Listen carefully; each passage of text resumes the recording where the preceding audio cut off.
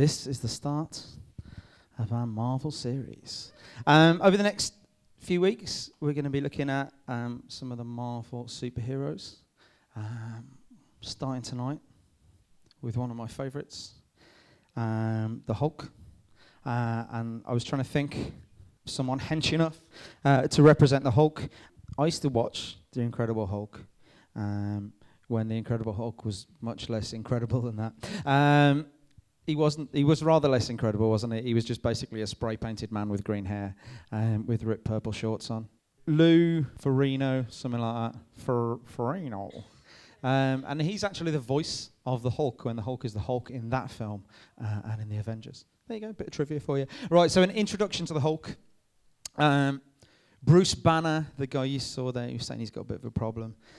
He's a really gifted scientist, and depending on which movie you watch, or whether you are a purist and go back to the original Marvel comic text, because if we want the truth, we go back to the written word. That's right, isn't it? Bruce Banner, gifted scientist. He's working on a project. It's either originally about a gamma radiation bomb, okay, or it's a little link to Captain America, which Ed will be bringing later. And in the new films, they talk about it being something to do with the Super Soldier Project. But there you go. You can find that out later. Originally, he realizes that this teenager called Rick Jones has snuck onto the test site and he's about to get blown up. So he tells the guys not to set the bomb off, to delay the detonation. He goes out and he saves this guy, Rick Jones, and he throws him into this trench, which protects him from radiation, because we all know that trenches protect you from radiation. And he gets hit by all this gamma radiation, massive levels of it, and something inside Bruce Banner, in Bruce Banner's genetic makeup, possibly caused, I am also sad and researched this, by DNA experiments that his father, who was an alcoholic and very angry, did, because he thought that Bruce Banner as a child was a mutant. There we go.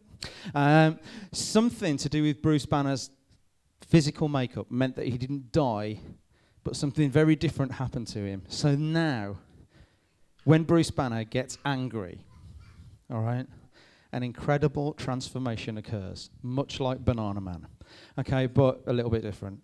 He turns into the Hulk. He turns into this big green-skinned monster. Actually, if you look in the pictures on Easy Slide, there is a picture. That's Lou, what's his face in it? Yeah, he wasn't very incredible, was he? He was just a man painted green. Yeah, there we go. That's him. Anyway, so his Hulk's superpower is to transform into a monster when he's angry.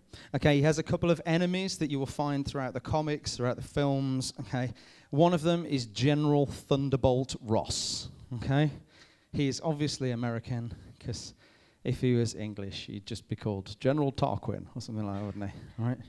Okay, and as Lizzie so skillfully portrayed at the start of Church News, he had a bit of a catchphrase, which was, she got it wrong as well and didn't even know why she was saying it. She said something about, be nice to me because I'm not very pleasant when I'm angry. He said, you won't like me when I'm angry. So there you go. So Hulk gets pretty angry. Bruce Banner gets angry, turns into the Hulk. And the Hulk is pretty much indestructible. He's pretty much absolutely the strongest thing on the planet. Okay, so getting angry, okay, is the key to the Hulk superpower, right? But, you know, what does the Bible say about getting angry? What can we learn from the Hulk about being angry? Right, he gets angry, he grows, as you saw there, his shirt ripped open. It's a lot better animation than it used to be. On the old TV series, and basically just his shoulder seam came apart a bit, and there was a bit of a blurry shot of him going green. I actually found a verse in the Bible that says, "Rend your heart and not your garments." Okay, tear your heart, not your clothes. Return to the Lord your God, for He is gracious and compassionate. He is slow to anger and abounding in love, and He relents from sending calamity. Okay, that's Joel 2, 13 in the New International Version. Okay, other verses about getting angry. Okay, Matthew 5:22, it says this. But I tell you that anyone who is angry with a brother or sister will be subject to judgment. Again, anyone who says to a brother or sister, Raka, okay, and this means, I found a worthless, vain, or empty, is answerable to the court, and anyone who says, you fool, will be in danger of the fire of hell. Okay, that's fairly, we're fairly certain on kind of that getting angry, in this case, being angry with someone is a bad thing. Okay? Psalm 103:8. Okay, again it says the Lord is compassionate and gracious, slow to anger, abounding in love. And Proverbs 29:11 says this, fools give full vent to their rage, but the wise bring calm in the end. So it's obvious from reading all of that, okay, that the Bible is saying that getting angry with people is a bad thing. Yeah? You would agree? Okay. But then there's a little bit of a problem, okay?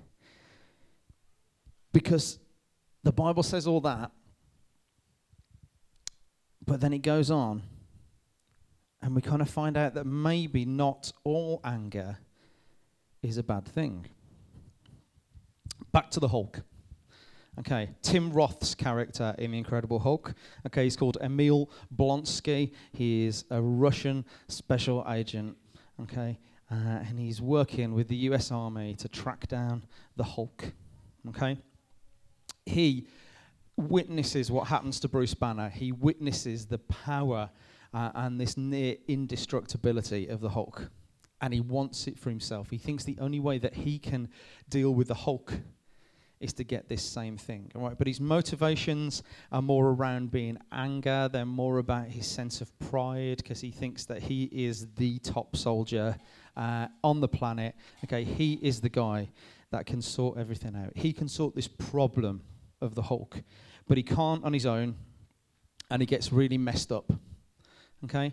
But he starts to experiment with this gamma radiation from the Hulk, and I think it's actually some of the Hulk's blood at one point that he gets injected into himself. Okay? Blonsky starts to change. Okay? Blonsky becomes this hideous creature, okay, that you saw in the film trailer called The Abomination. Okay? He makes the Hulk look pretty. Okay? Right. And he's full of that same kind of power. But the anger in him and the motivation in him is different. Okay, in that clip at the end, you saw towards the end of the trailer, Bruce Banner dramatically drops himself backwards out of a helicopter, which I think is for pure drama, really. There's no good reason for him kind of doing the whole backwards, graceful swan dive out of the helicopter. But he realizes that the only way to defeat Abomination is that if he embraces his angry alter ego, the Hulk, okay, he becomes the Hulk. We all go, yeah, at that point, okay, even though all the way through Bruce Banner's been going, I just want to get rid of it. I don't want to control it. I want to get rid of it. And I need not to turn into this giant green angry creature. When he turns into the Hulk, he doesn't really think like himself. Okay? All the way through, he wants to get rid of the Hulk, but then he realizes the only way that he can save people from the Abomination, okay, is to be the Hulk. So anger, is it good or is it bad? Loads of these verses have said it's a bad thing. However, I want to get you thinking about the idea of righteous anger versus rage and selfish anger. Okay? The Bible actually uses different words to talk about anger. Something that I do a lot, my job title, if it wasn't youth pastor, if it wasn't a church worker, when I used to work for the Children's Society, one of my things was I was an anger management specialist. And you might notice that it says anger management, not anger removal. Okay. My job has never been to remove anger from people. Okay. One thing, it can't be done. Okay. Put your hands up if you've never been angry. I just looked at the two people who put their hands up. That was funny. Okay. If you've got your Bible, you might want to turn to John 2, starting at verse 13. Or you might want to write John 2, 13 to 17 down and look it up later. It says this: When it was almost time for the Jewish Passover, Jesus went up to Jerusalem. In the temple courts, he found people selling cattle, sheep, and doves, and others sitting at tables exchanging money. So, he went in and politely told them this wasn't the place to be doing it. No, he didn't. It says this. It says, so he made a whip out of cords and drove all from the temple courts, both sheep and cattle. He scattered the coins of the money changers and overturned their tables. To those who sold doves, he said, get these out of here. Stop turning my Father's house into a market. His disciples remembered that it's written, zeal for your house will consume me. All right. When it says Jesus turned over a table, I very much doubt it was in the manner of, excuse me, I'm just going to take this table. Okay, it was more like a, okay, coins flying everywhere. Jesus in this verse is angry, okay? So you can have your table back. Emmy's looking really confused. It's all right, don't worry. Jesus in this verse, okay, is being a bit hulkish, all right, okay? He's gone and made this whip out of cords. So it's not like he's just gone, oh, I'm angry, throw the tables over. He's gone, I'm angry. I'm going to go and plan what I'm going to do, and I will do it with the anger that I have in me. Okay, but it wasn't selfish anger, okay? It wasn't self-motivating anger. It was anger at people not doing what God had called them to. People disrespecting God's house, the temple, okay? Ephesians 4:26 says this, in your anger, do not sin. Do not let the sun go down while you're still angry, and do not give the devil a foothold. So anger's not wrong then. Certain types of anger. In your anger, do not sin. Okay, that means it's possible to be angry without sinning. Okay? Don't let the sun go down while you're still angry. Basically, that means do something about your anger. Okay? Admit it. Acknowledge it. Deal with it. Don't let it fester. If you hold anger in, it's really toxic. Okay? You are going to turn into a Hulk. Okay? Like it or not. If you hold anger in, eventually it will come out in an attack of Hulk rage. Okay? I have seen it in some of you. In myself. Okay, if you try and hold stuff in, if you try and hold any kind of emotion in, it's not good. If you try and hold anger in, it is toxic. Okay? That Bible passage ends with do not give the devil a foothold. Okay, if you get angry and then react badly to your anger, okay, you are giving the devil a handle on your life. Okay, you are giving him a place to get a crowbar in and mess you up. Okay? So, what do? We have to be in control. Who's seen that film, The Incredible Hulk? Yeah? And the fight with Abomination. Okay. One of the themes that you will find, I'm sure, through some of these other characters that we're looking at, is that Stan Lee, the guy who sets up the Marvel stories, does a very, very classic element of story writing where he sets up a character with someone who pretty much has exactly the same powers, but they don't have the control or the restraint or the morals, or the foundations of the hero. Okay? I'm sure Ed will touch on that in Captain America. That's a classic one. Okay? You've got Venom in the Spider-Man story. And then we've got War Machine, which is slightly different in Iron Man. But I'm sure we'll touch on those things. Abomination is basically Hulk without self-control. Yeah? Abomination just goes and he's destroying everything and anyone for his own selfish motivation. So we need to have self-control. If we don't want to let our anger get the better of us and let the devil get a foothold, we need self-control. Okay.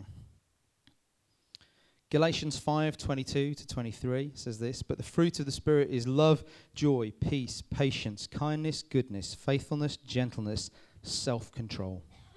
Against such things there is no law. Okay, Proverbs 25:28. Like a city whose walls are broken through is a person who lacks self-control. Okay? Vulnerable. Okay? Messed up, broken is a person who lacks self-control. Titus 2:6-8 says this, similarly, encourage the young men to be self-controlled. Okay? This goes for you girls too. Okay? In everything, set them an example by doing what is good. In your teaching, show integrity, seriousness, and soundness of speech that cannot be condemned, so that those who oppose you may be ashamed because they have nothing bad to say about us. Similarly, encourage the young men to be self-controlled. How do we get self-control? To start off with, we need to check our foundations. We've done a whole series at Cafe Church in the 1045 about foundations, the things that our life is built on. Okay, what does the Bible say about the basics, about what our life is built on? Okay, check your principles. Get your priorities straight. That is the first step in getting self-control. Because everything that you do needs to have a purpose, and everything that you do needs to be guided by what God has done in your life.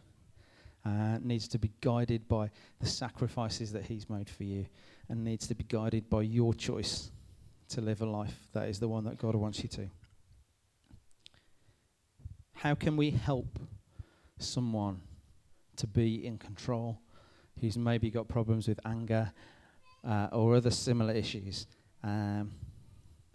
What can we learn from Bruce Banner, Hulk, and Betty Ross? How can we help somebody to be in control, to take control of their anger, to take control of their lives? And the answer is quite simple. It's by loving them, by being in relationship with them. Maybe you get angry. Maybe you really struggle to control your anger. Okay. Part of my experience of doing anger management comes from the fact that I was quite an angry kid. I had quite a temper. I managed to kind of cover that up most of the time. And I did that thing where I didn't admit that I was angry. And there were lots of things that made me angry. My relationship with my dad made me really angry as a lad growing up. The fact that I was shorter than everybody else in my class made me angry. Steve wasn't in my class. That one bit of respite was when I came to church, because everybody else was shorter than me. So like, obviously everybody where I lived had like been sleeping in grow bags or something like that. Okay, and they'd got really big. I got really angry because I was the last person to be picked in the football team.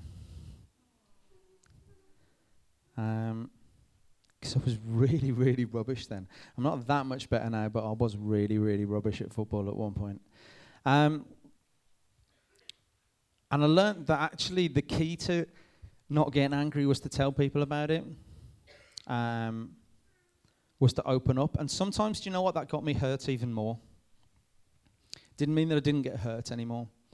Okay, but it did mean that I could deal with getting angry.